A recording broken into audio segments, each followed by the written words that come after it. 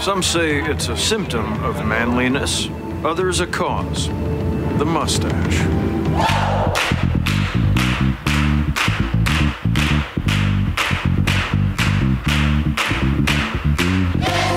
All right. What's the big brouhaha? The following program is closed captioned for the thinking impaired. Who are you? The mustache. I am The mustache.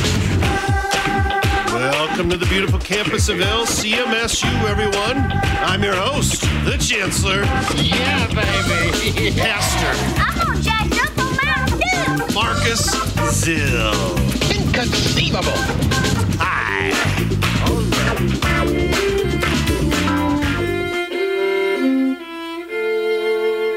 Once again, everyone, we are back in the Student Union with President Terry Forke of the Montana District. How are you doing, Terry? I'm doing great. Happy to be with you again. Yes, 2 weeks in a row with a district president in the Student Union. That is absolutely fantabulous. Now, you are, where exactly is the district office? Where do you live in Montana? I live in Billings. That's the southeast part of the state. That's where the district office is. So, But, you know, Montana's a small state, right? So it doesn't take it's pretty easy to get around. well, that's not the way it is. Yeah, there are a lot of miles involved in my job. I spend a lot of time in the car, a lot of time driving. What do you Getting do from while place you're to place. driving? Do you listen to a lot of podcasts and different things that you download? Have you figured out how to do all that kind of crazy stuff? You know, I don't really do that. I probably shouldn't give a shout out, but I listen to great courses or I listen to the scriptures. Oh, So- wow.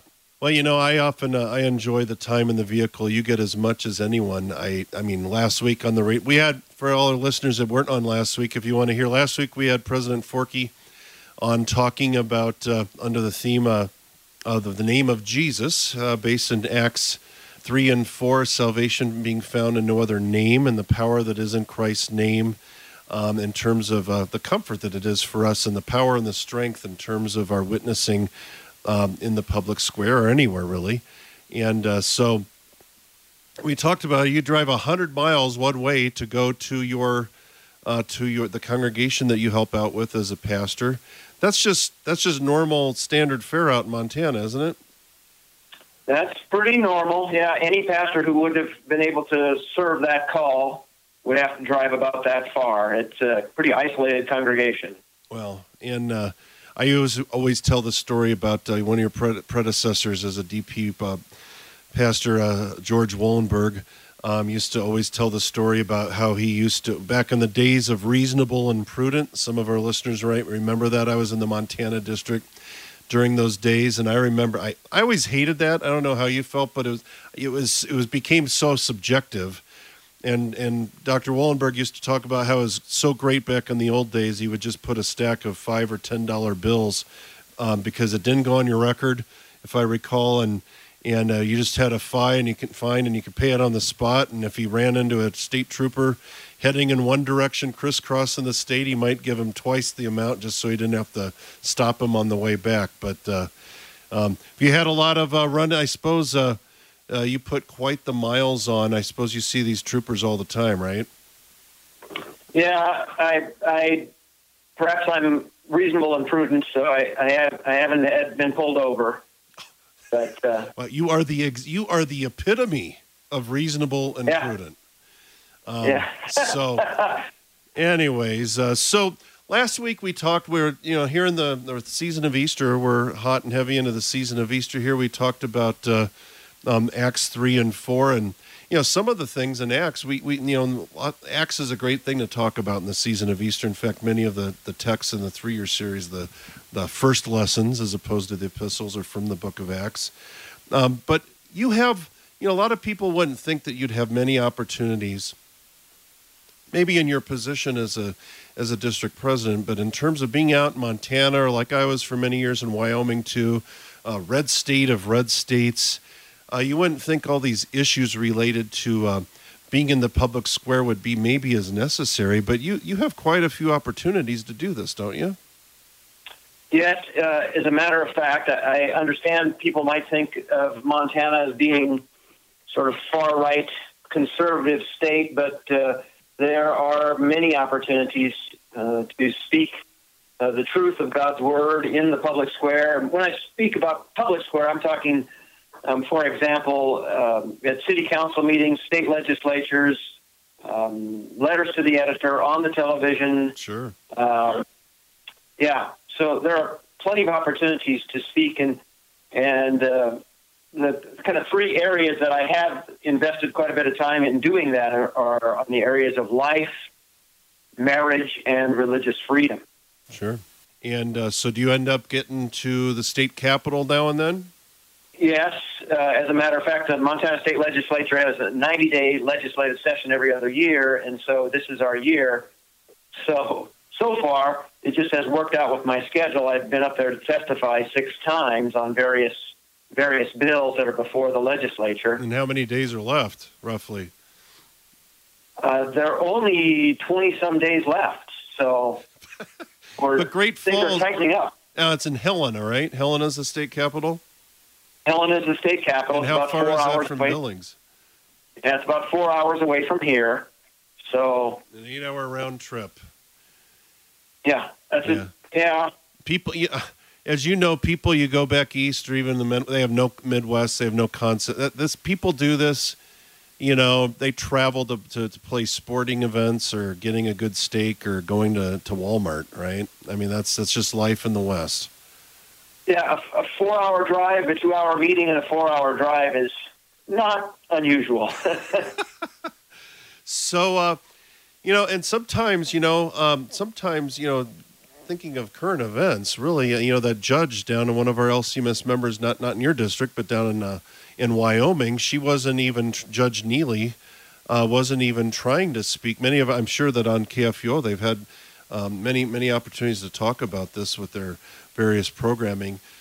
She wasn't even trying to speak in the public square to her faith, but she was kind of confronted with it anyway. So it kind of just we can't escape this, can we? No, but one of my points is to be intentional and to take that step out of our comfort zones.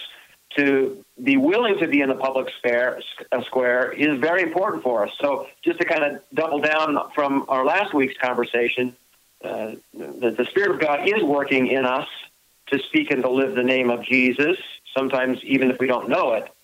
But there are plenty of opportunities to be bold about that in the public square and to try and defend some of the ways of life that we find to be truths that we find in the Scripture.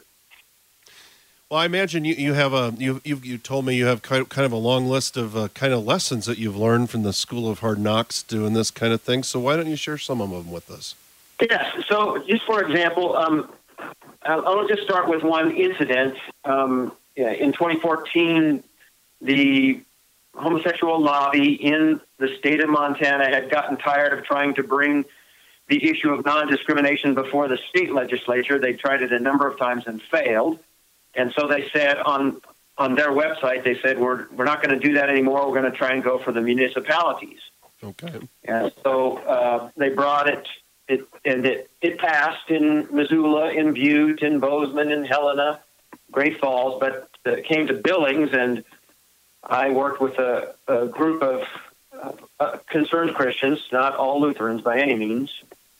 It was a 1.5 year long battle. We would go down to the city council time and time again to testify, and it did not pass in Billings. Wow. So it was one of those, it was kind of a seminal effort to say, nobody's in favor of discrimination, and that was one of the big things. We were called haters and yelled at and so on, but my testimony, or at least one of the times I remember saying, well, this is not about hate.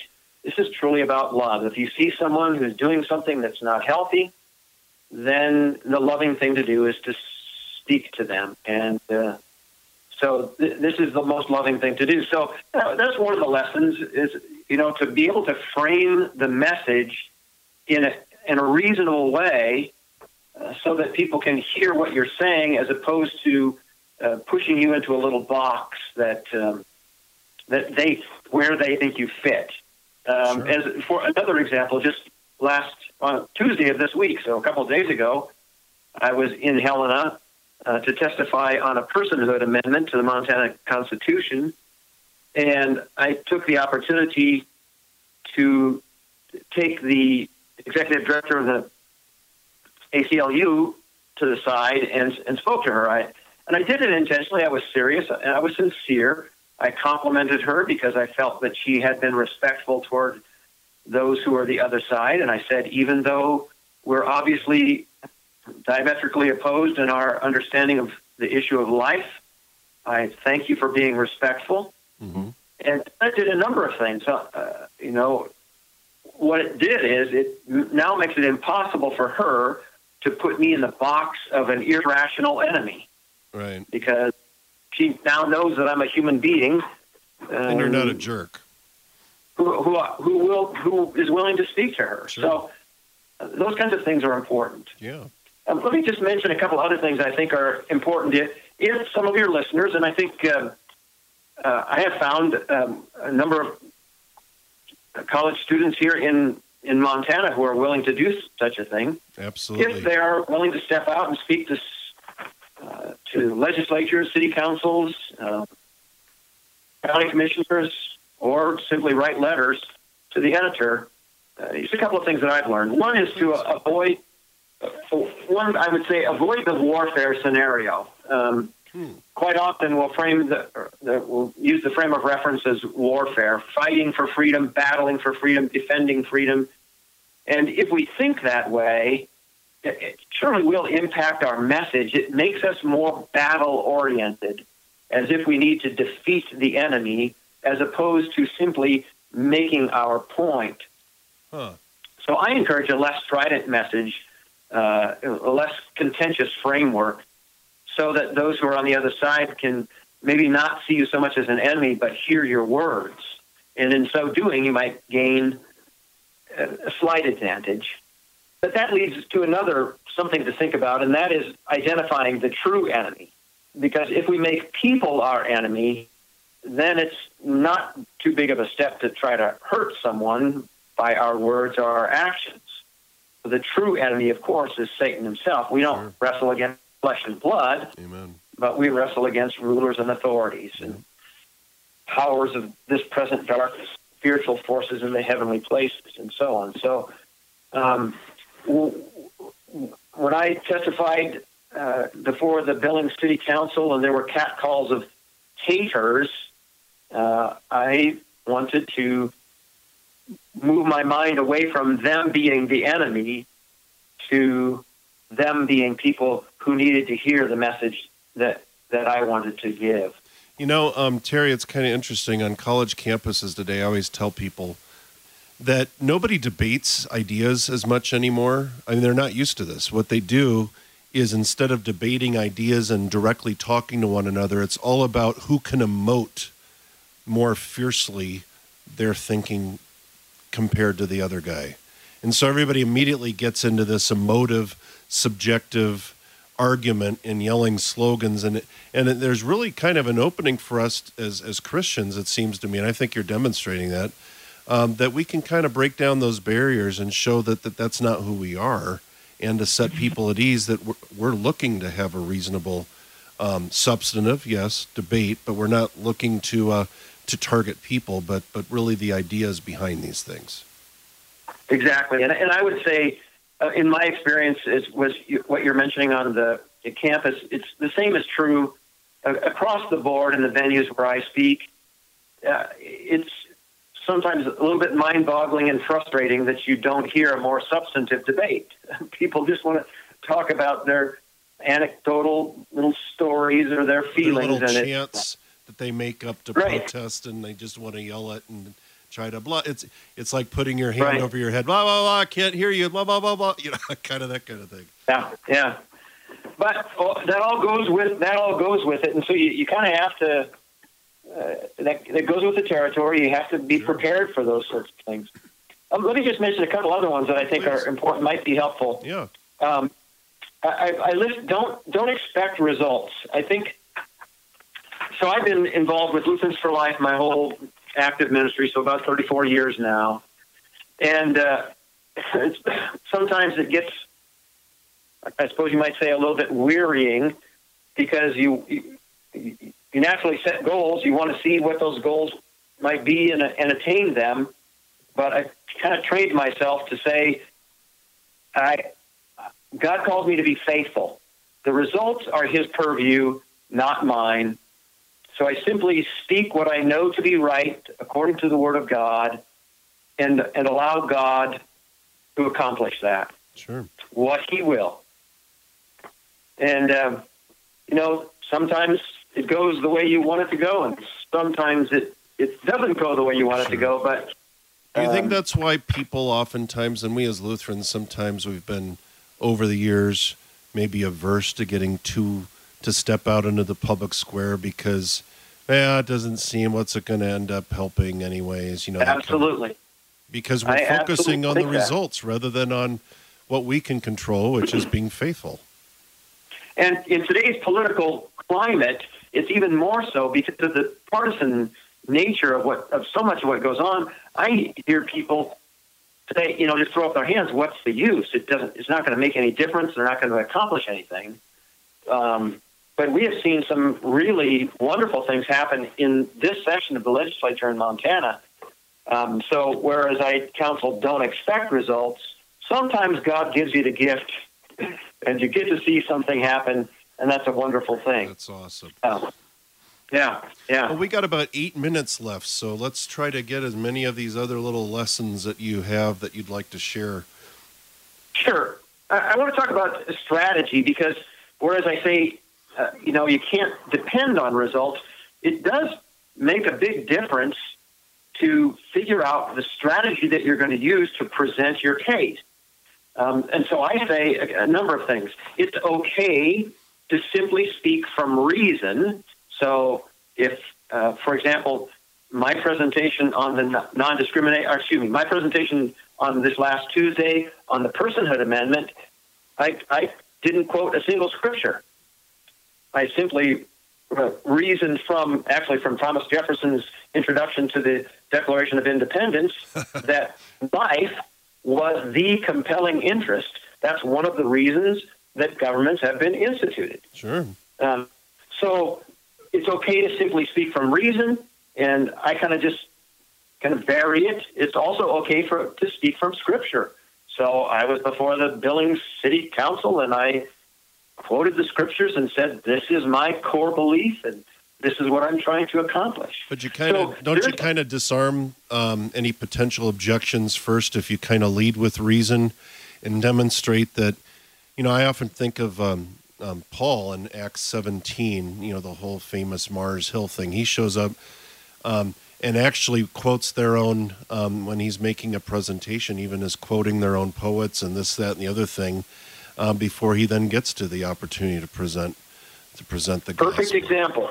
Yeah. And the perfect example, not that I had that in mind, but that's actually just what I just did by quoting Thomas Jefferson. Sure. And then there was no way for them to go from there except for, that's what it says. Some people will sit there and think, okay, this guy's a president of some church body or something. He's going to throw scripture at us all over the place and quote the Bible. Right. And not that you don't want those opportunities, but sometimes we need to demonstrate that we can think and reason in that natural realm as well. And so, anyways, that's a great tip. Yeah, so a couple of weeks ago I was up and spoke on a bill to outlaw physician-assisted suicide in Montana. And I said, I want to speak to you about three venues today: the logical, the psychological, and the theological. So I sort of blended it together there. Those things are all reasonable strategies. So I think I just want to mention with regard to strategy, for example, in Montana and across the nation, there's a considerable debate whether or not a personhood amendment on the state level or the national level is a good idea. There are some who say, no, we shouldn't push for that because if it goes to the Supreme Court with the court that is seated now, we would lose. Right. And then on the other side of the spectrum are what we call the incrementalists, those who chip away. Well, those are two strategies. My take is use every strategy possible and see how the Lord is going to turn it out. But don't.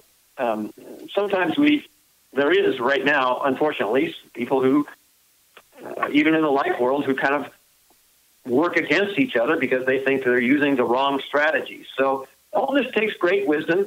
It takes some work to try and figure this out. But let me go on to one more that I think is really important, and that is to read and listen to the opposition. Because if you don't spend some time in investing in how the opposition is arguing, you won't be able to marshal your best argument against it. So you'll leave your testimony or your letter with answers with questions unanswered.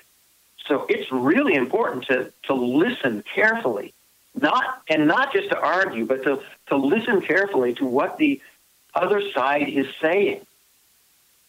That's so important. Yeah, because usually what happens is people show up and, okay, I'm going to get my point across. I got my whatever amount of time. And they don't address anything that anybody else has said, but they got their 2 minutes in. And you're saying couch it in the terms of what you've heard and demonstrate that you are willing to listen to them, because you can't really expect people to want to listen to you if you won't listen to them too. Right, exactly. And I think it comes across. Now, of course, there will be plenty of red herrings along the way, and you have to be prepared for that. If you talk about abortion or euthanasia, your opponent will want to talk about the death penalty. If you talk about marriage, your opponent will want to talk about love. If you talk about religious freedom, he'll want to talk about discrimination. Those, you kind of have to get that in your head so you know what's coming, and you're ready to answer it. Sure. So I don't know where we're at on time, but we got like about 3 minutes here. So if there's any other wisdom, this is great stuff. Well, I think another really important one that I wanted to get in before we go, and that is every Christian gifted to speak in the public arena? And my answer would be, of course not. God gifts his people in a variety of ways. And so it's detrimental to life in the church, to the life of faith, if we expect everyone to be involved to the degree that I perhaps am involved. If we make them out to be less of a Christian if they're not showing up to speak at the legislature or the city council or the county commissioners or whatever. The point is that God will use each Christian within their vocation to accomplish what he has placed them there to accomplish. And that's a really important, so that we don't fritter away the vocations that God has given by trying to squeeze all Christians into the same box, expecting everyone to be in the same level of defense with respect to the speaking and living the faith in the public square. Wow. Very well put. I'm very grateful. I've my whole professional ministry, I other than when I was in Montana, really, I've done nothing but work with college students, and they are willing to speak. Not all of them. It's not all their thing, and that's okay. But what kind of comfort can, maybe it ties back to our discussion last week, but as we kind of wrap this up, we just got about a minute or so. What kind of thoughts as a pastor can you give people of some other things to keep in mind of taking with them as a source of strength and comfort when they go into a situation when they have the opportunity to speak? Right. Well, we have a number of them. One we talked about last time together, and that's the power of the name of Jesus. And we also have the promise that we don't have to worry about what to speak when we are called before kings and governors, because the Holy Spirit will grant us those words. Now, that may be more directly related to a proclamation of the gospel, but still, we have confidence that though we may not be eloquent, though we may not be wise, God is. His wisdom and his eloquence is ours because he gives good gifts to his people. And ultimately, all of when I talk about speaking in the public square, it comes down to this. It's all about order. Whether the order is in the estate of the family or the government or the church, all order serves the proclamation of the gospel. And so speaking in the public square is about assisting the state to create the kind of order that allows the gospel to be proclaimed. Yeah. So when I speak in the public square, I believe that God is at work, even if I goof up. Sure. God is at work because all order is established by God so that the good news of Jesus Christ can be heard. That is... Well, that's all we have time for. The mustache is needed now more than ever. Had to get that PSA in. Remember, college students, college is tough. You need Jesus, we'll help. lcmsu.org.